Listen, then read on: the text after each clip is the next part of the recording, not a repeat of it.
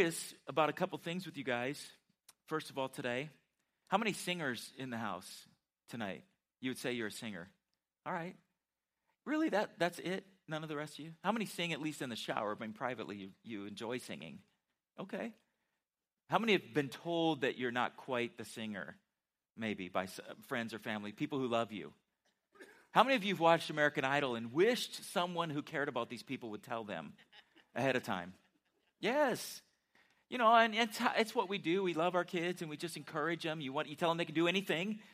But at some point, they need to be told this is probably not your gifting, and there's other things that you're probably good at, but just not this thing. And I don't know about you, but I grew up in a home where there was a lot of singing. My dad was a singer. He sang in the Navy. He sang all the time. And so I grew up, we heard musicals a lot in my house growing up. There were, my dad had a reel-to-reel tape player. And pretty much the only thing on there was like Mantovani. Has anybody ever heard of that? Kind of that era of music. And then musicals. And the first movie I ever saw, I think, was Sound of Music. You know, and my son, he gets so annoyed by that kind of thing. Theo, he's like, nobody does that. That's not real. Nobody acts like that in real life. So I thought I would just share a couple of those, with you. So this is from Singing in the Rain. Can anybody tell me before we even show this who's in this? Anybody know? Gene Kelly. All right, who else? Donald O'Connor. Wow, you are good. You just saw it last week. Donald O'Connor. Wow, because when I looked at it, I was thinking it was one of those other famous guy singers. And Debbie Reynolds, right? Man, you're on it. Okay, check this out. See how realistic, true to life this is. You know, it may be crazy, but we're going to do it. I mean, look how well they're dressed still. Is now a musical. Hot dog! Hallelujah! Fellas, I feel this is my lucky day, March 23rd. Oh, no, your lucky day is the 24th. What do you mean the 24th? It's 1:30 already. It's morning. And they would look like that at 1:30 in the morning. Lovely morning. Good morning. Good morning. We've talked the whole night through. Good morning. Good morning to you. Sorry again. I mean, whose life is like that for real? Yours is? Every moment? Okay. All right, so Theo, he gets really, really annoyed. Like, that does not happen. And there's times where, now, in my house, my girls live this life at times. Not all the time, but sometimes. That's the way, their reality. They would love to walk around and sing like that, and that would be more their reality. But I thought this was an interesting clip, too.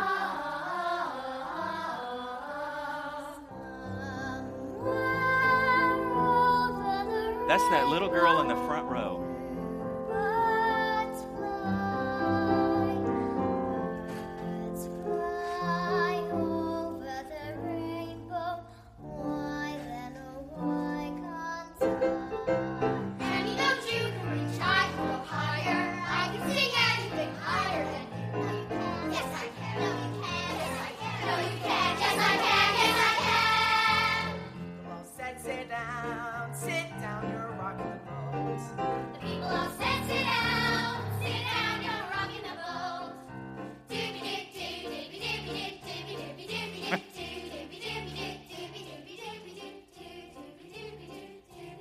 This goes on for like 10 minutes. I'm not going to expose you to the whole thing, but I just want you to see the next one. Isn't that amazing? Isn't that little girl?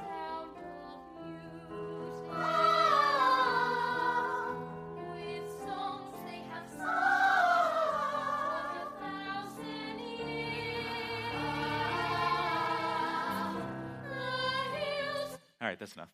All right, so anyway, public singing doesn't happen all that much anymore. Have you noticed?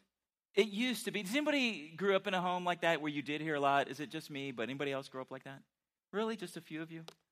I mean, but we do live in a society today that is not as common. It's a little more unusual.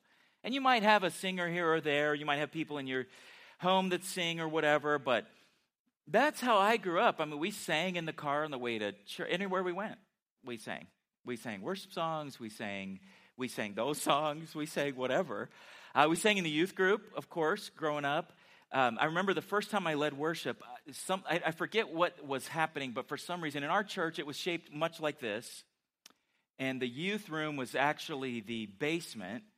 And I had been sent on an errand by the youth pastor to grab something, so I was walking through the lobby, and in my church on a Wednesday night, what would happen is the pastor did a Bible study, and then the seniors pastor would lead, we called it, do you remember what we called it? Song service, remember? Anybody, really, you don't remember? Song service, and he grabbed me, the seniors pastor grabbed me in the lobby and said, Dennis, lead the song service for me. I've got to go make a hospital call. And he handed me the hymnal. And I said, well, what do you want me to sing? He goes, well, pick out 3 songs on your way up there. That's what we did. Does somebody remember that? That's how it was. And what was fun about those days, too, is the piano player just would play with whatever you were doing. It didn't even matter. It was crazy. It was just that's how it was. But it's different that way than today. I actually met Nicole because she sang in a wedding. No, she didn't. Actually, I'm just joking. She played the piano in the wedding. I thought she was the singer, and there's a long story behind that, but she wasn't. She was the piano player, which was better. But bottom line, Theo's right. People don't walk through life singing like that, do they? I mean, this just doesn't happen. And you might sing here or there, but for the most part, most of us are spectators when it comes to music, aren't we? You might hum along with a song in the car, or there might be some songs you know, or depending on what you listen to on the radio, you might be familiar with it. You might sing along, but for the most part, we're consumers of music, aren't we? And that's kind of what we do. We're part of it, but at a distance. And music is interesting because music moves people in a way that not very many things do. I mean, music really does speak to people, and we don't watch a lot of those shows, but a lot of times we'll watch the beginning of American Idol or the beginning of America's Got Talent because that's the most funniest part to me. But as you're watching that, I'm always amazed at the singers who will get up and they'll say, why do you want to do this? Are you America's Next American Idol or whatever? And they'll say, yes. And they'll say something like, music is my life. And I look at them and I think, wow, that's amazing. It's amazing in a lot of ways. Either, is it really your life? Because if it is, that's amazing. But then, is that all your life is music too? Because, I don't know, it's interesting. But it just shows you that it speaks to people. Have you noticed how you can memorize a song and not even try it if it's in music? And there's songs you know every word to from maybe when you're in high school or even younger, just because you heard it in music. It's amazing. Music reaches to a part of our soul and our psyche that's different than anything else. I mean, how many of you have ever gotten a song stuck in your head? I was hoping that maybe one of those I played would get stuck in your head, just so you'd remember this night. That's what I was hoping. Have you ever noticed this?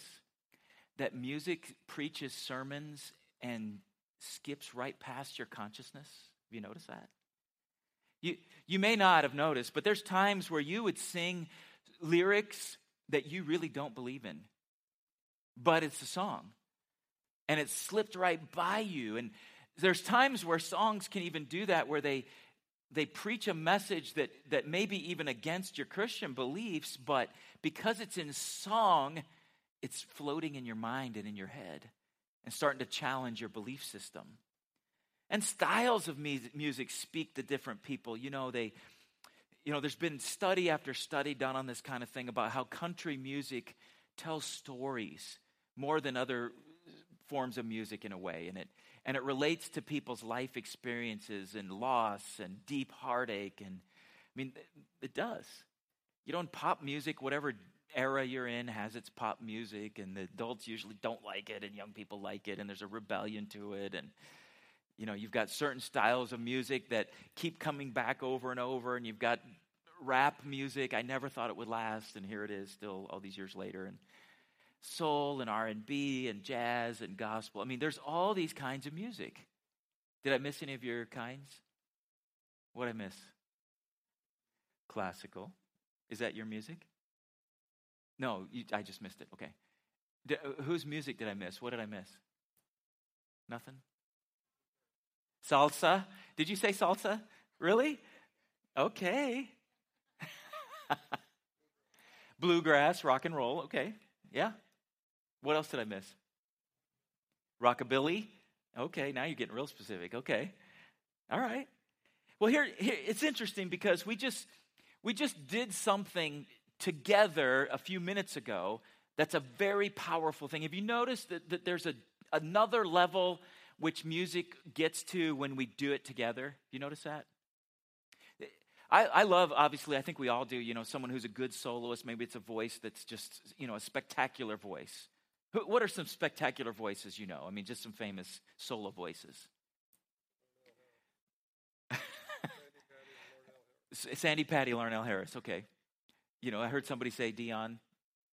Who? Oh, Celine Dion, yeah.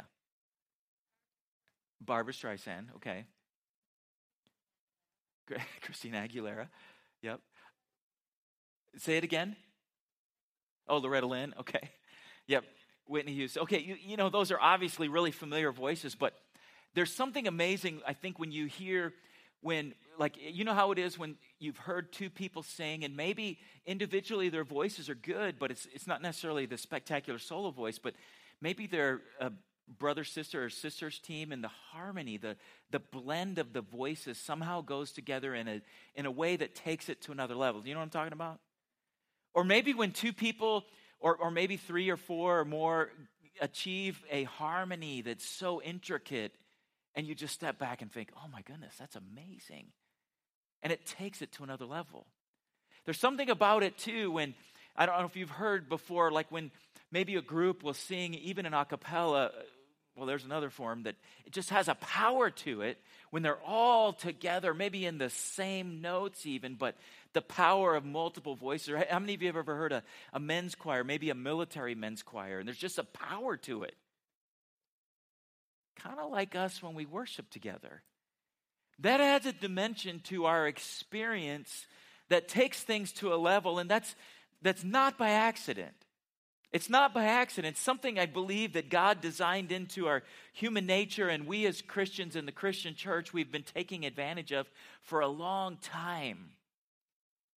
To me, what it does is it takes us from just being a consumer or an observer to we actually participate together in creating something different together. Now, on a Wednesday night, we're all sitting far apart, and that's something when I first came to Crown Point, I was shocked. I asked Pastor Newby, why do you let people sit so far apart? Because we're not going to do this tonight or even probably in the future, but just let me tell you from experience, if you would all come together and sing, like not sit so far apart, but actually maybe fill in the middle part of these first 5 rows, you would actually add a whole nother dimension to this worship together experience. It's powerful. It's an amazing thing that God has put in us and created music to do.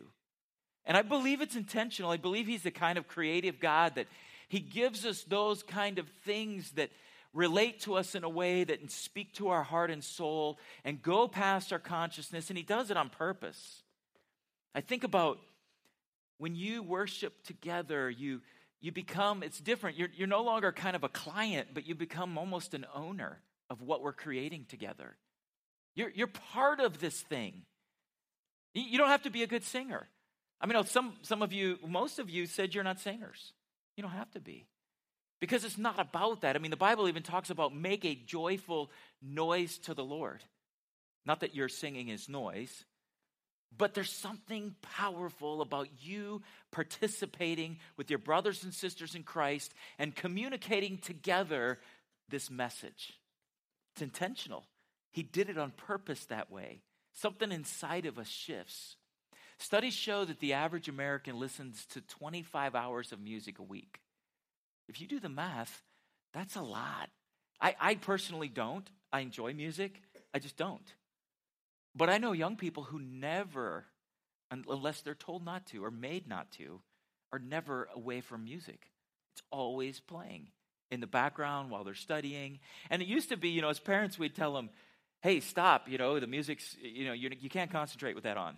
But now studies actually say that some people's brains have been trained to study better with that. And they can't study without it. It's kind of weird how that goes back and forth. And it's kind of like, I guess, science on coffee. You never know what's true anymore because they change it every other day. But anyway, that's out there. I think about this too. I don't know, how many of you have been who here has been to a concert before? Maybe with a familiar singer. I went and heard James Taylor years and years and years ago, and I was so annoyed. Can anybody guess why I was annoyed? People were singing along so loud, I couldn't hear James Taylor. And I prayed to hear him sing, not all of these people surrounding me. And I'm looking around, and I'm getting annoyed because James Taylor, they didn't sound like James Taylor, let me just say. They knew every word. They had every inflection correct. They had the timing down perfect. I'm talking the whole arena. It was ridiculous. You know what was happening there?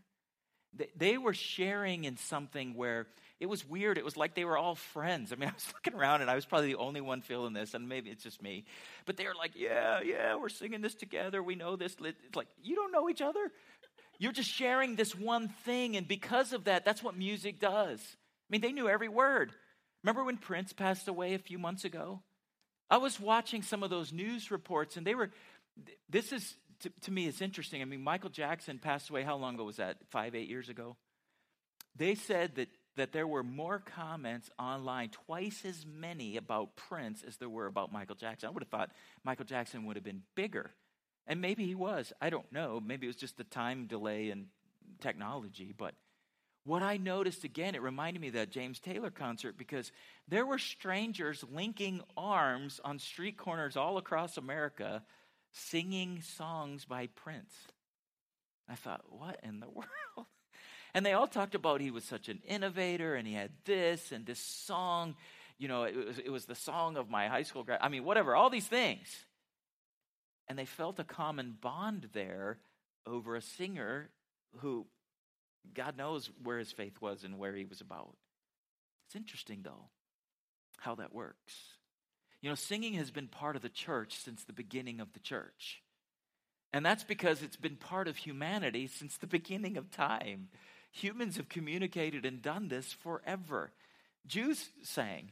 We actually have fragments of early Christian hymns and songs from the 1st century, some of them older than the fragments of actual scripture of songs. And you know, the Romans, there are quite a few Roman historians who commented on the Christian religion. And one of the comments they talked about, in one of the writings, they talk about the Christians. It says, the Christians were known to get up before dawn and sing hymns together. Isn't that interesting? It's what we do, because it's what humanity does.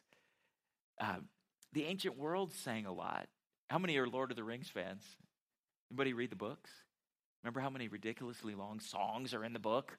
Because that's part of culture of a lot of cultures. It's just how it was. And for some of these cultures, it was about memorizing your history. For some of them, it was joining them together with a common experience. But it's something that has always been part of who we are. What I want to do now is take you to a portion of scripture we looked at last week, but I want to emphasize a different part of it, and that's Colossians 3:16. So if we look at it together, it says, let the message about Christ in all of its richness fill your lives. Now, last week we talked about that fill your lives part, because in some translations it says dwell in you richly, and we talked about how the idea was that he needs to be fully at home in you. He needs to be able to kick his feet up and relax and be at home in your whole life, even in your unfinished basement we talked about last week. But here I want to emphasize a different part. It says, teach and counsel one another with all the wisdom that he gives. Sing psalms and hymns and spiritual songs to God with thankful hearts. Thankful hearts. I love that part. I love that part. Psalms, hymns, and spiritual songs. I don't know about you, but some people wouldn't maybe necessarily expect that to be in the Bible. They might think that, it's, I don't know, that it's out of place because that belongs in the Old Testament in Psalms, maybe. But it's not. It's part of who they were.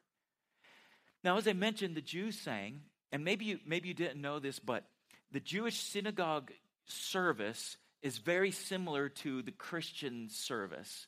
And most Christian services that you go to around the world are very similar. Do you know why that is? Because the early Christians were Jews first, and they took their synagogue service and turned it into a celebration of Christ and kept it pretty much the same. So in our services, what are some of the elements we always do? What do we do in church? We've done it tonight. We sing, right? What else do we do? We pray. What else do we do? I hear we take money. Thanks. Yes, we do. Communion, yeah, what else? We praise. We have a preacher, and we also read scripture, right? Those elements are pretty much the same, and they were in the synagogue, and we transferred them directly into the early church.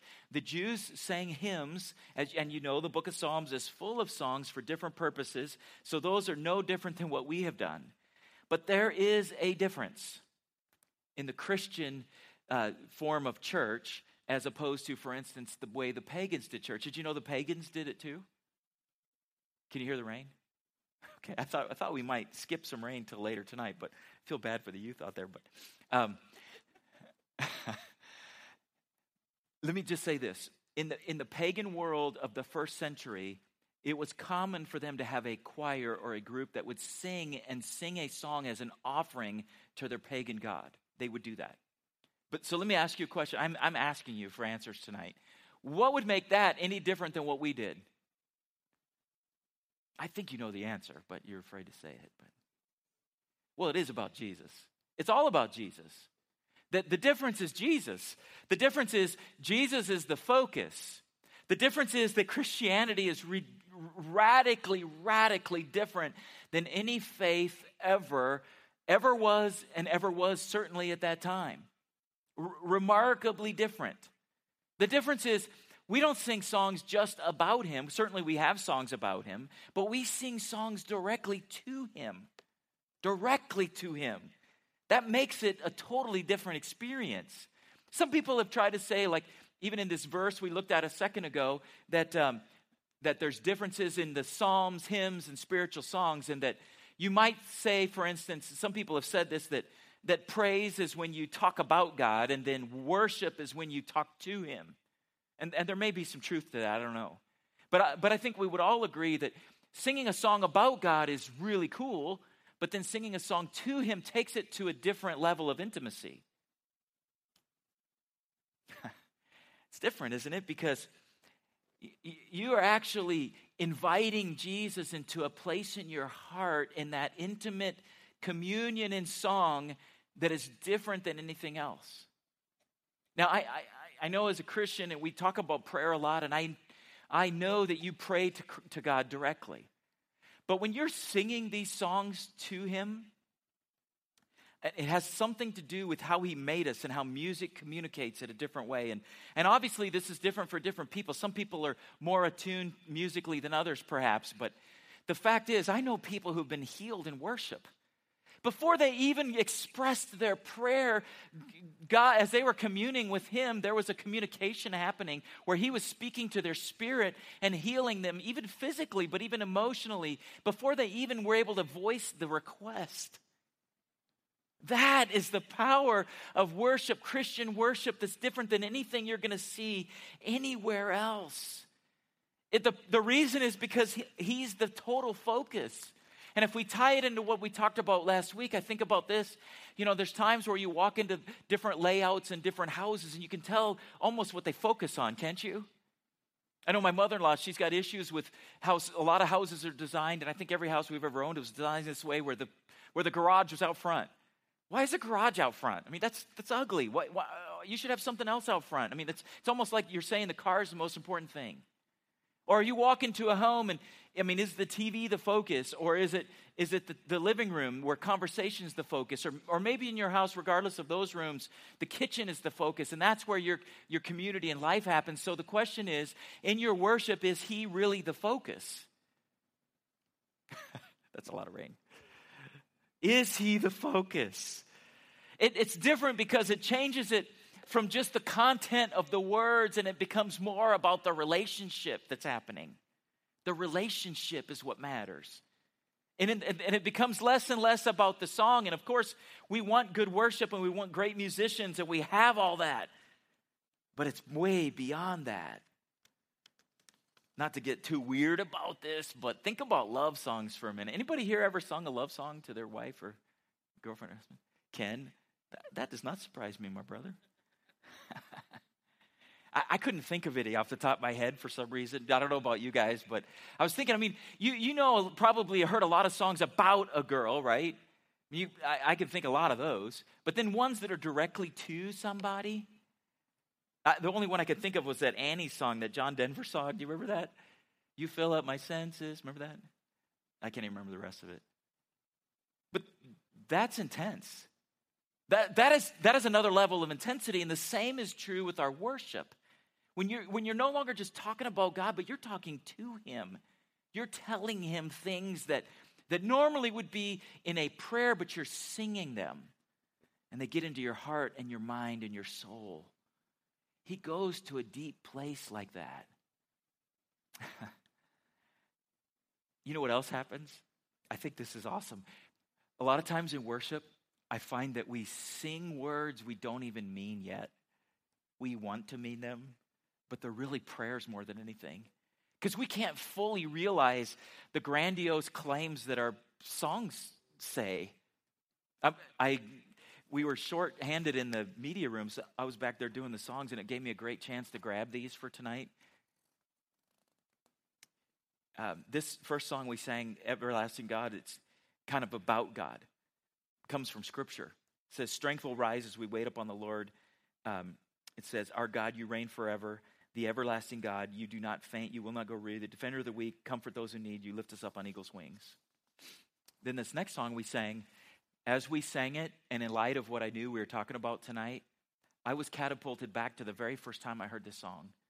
It was my first time ever in Missouri, and I was involved in the youth pastors. They used to do a conference in Springfield for the Assembly of God youth pastors, and that's the first time I ever heard the song. The guy who wrote it, Paul Beloche, was there and sang it.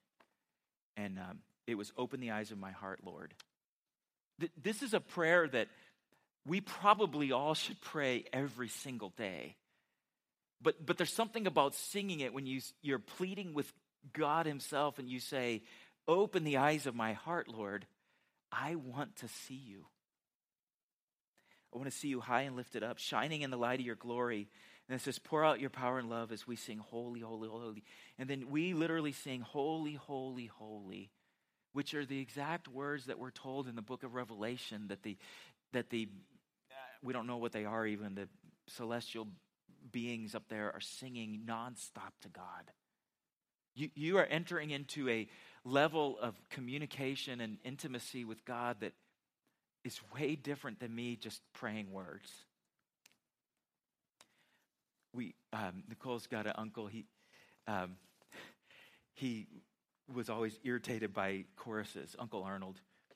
And because I was a minister, every time we would see each other, he would give me his opinion on that and want to know what I thought. Because hymns, he would tell me, are more theological. And remember one time, I wasn't trying to tweak him. I was really trying to change his mind and heart, but I realized that was impossible at his age and attitude. But I just said, really, can you get more theological than telling God how holy he is? I mean, really? Holy, holy, holy.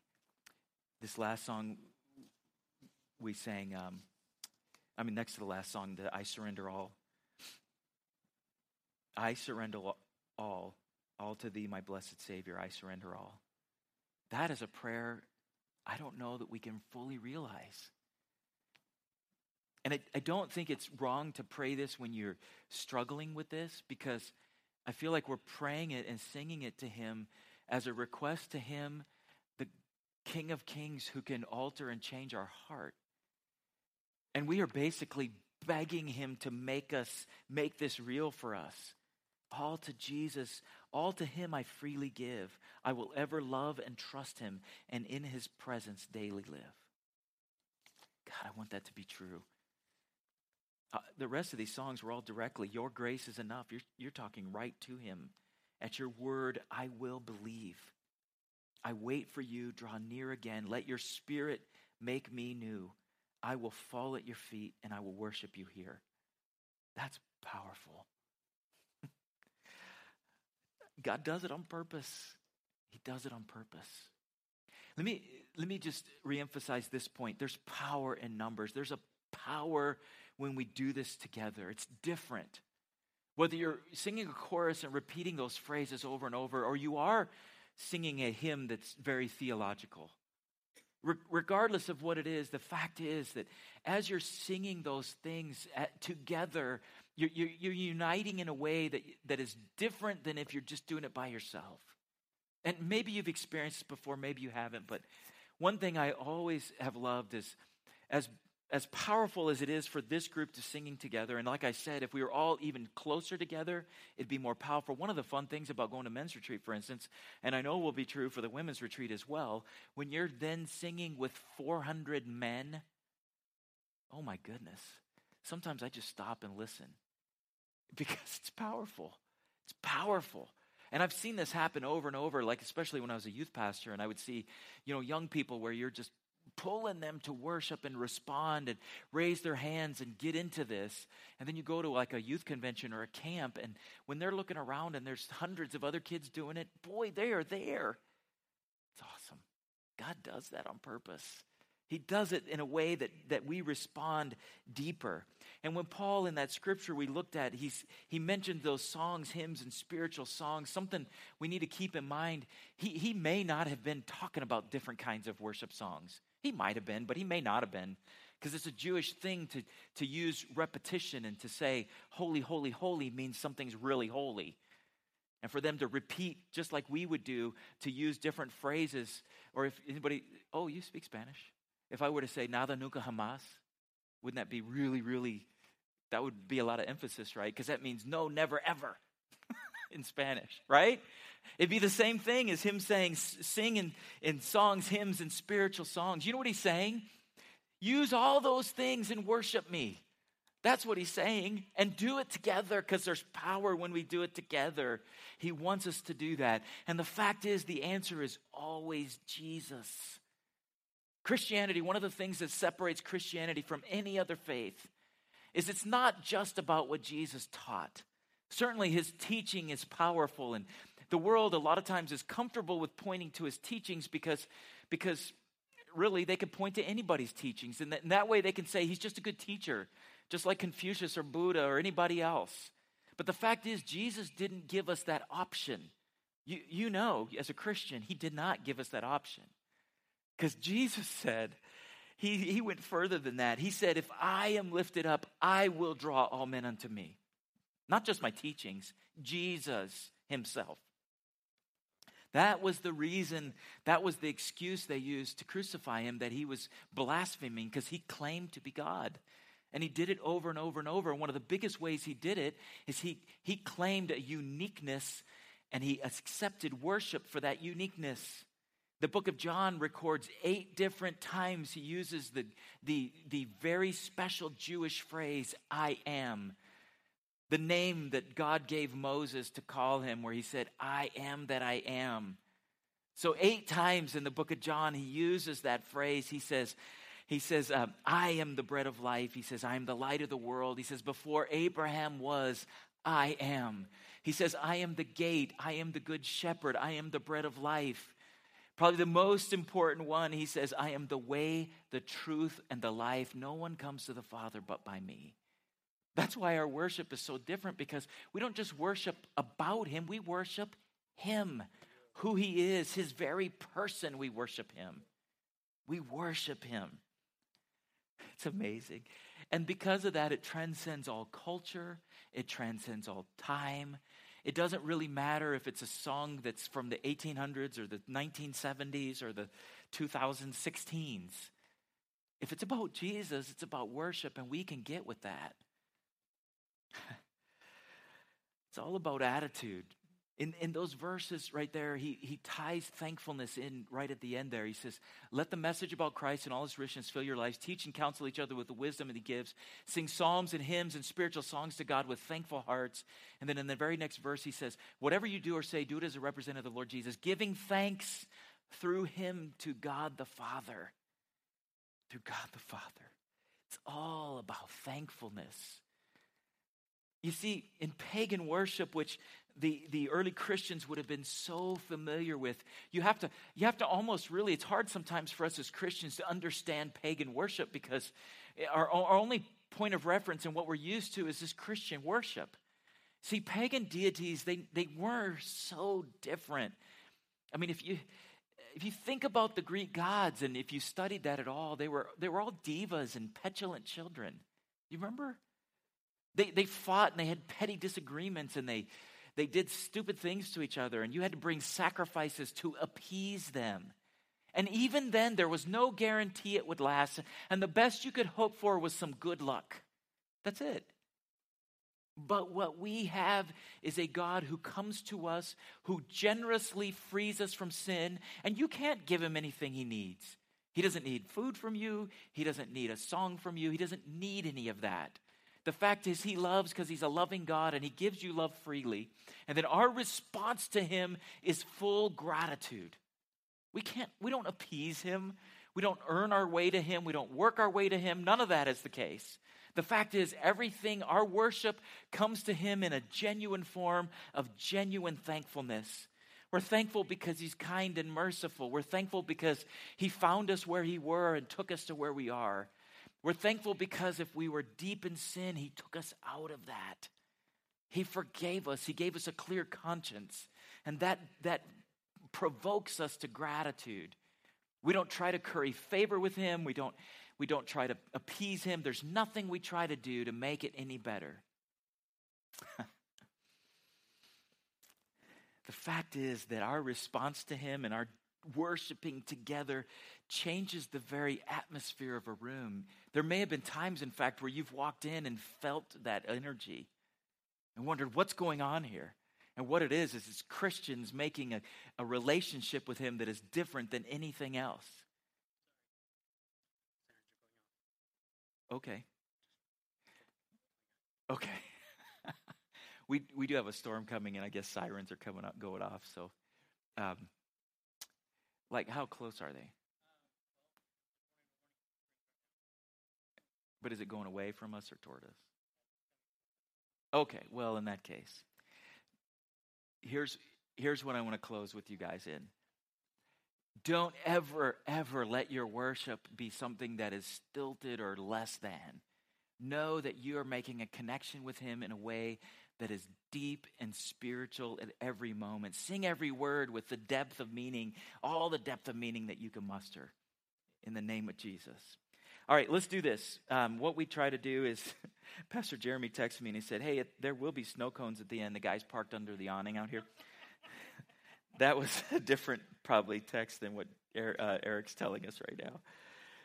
So, yeah, we are under a warning. Our safe areas are the restrooms that are right over here, and then also in the kids' inner ring right there, and then the kitchen or PJ's classroom. So if you guys want to go to those areas, you're welcome to do that right now. So God bless you tonight.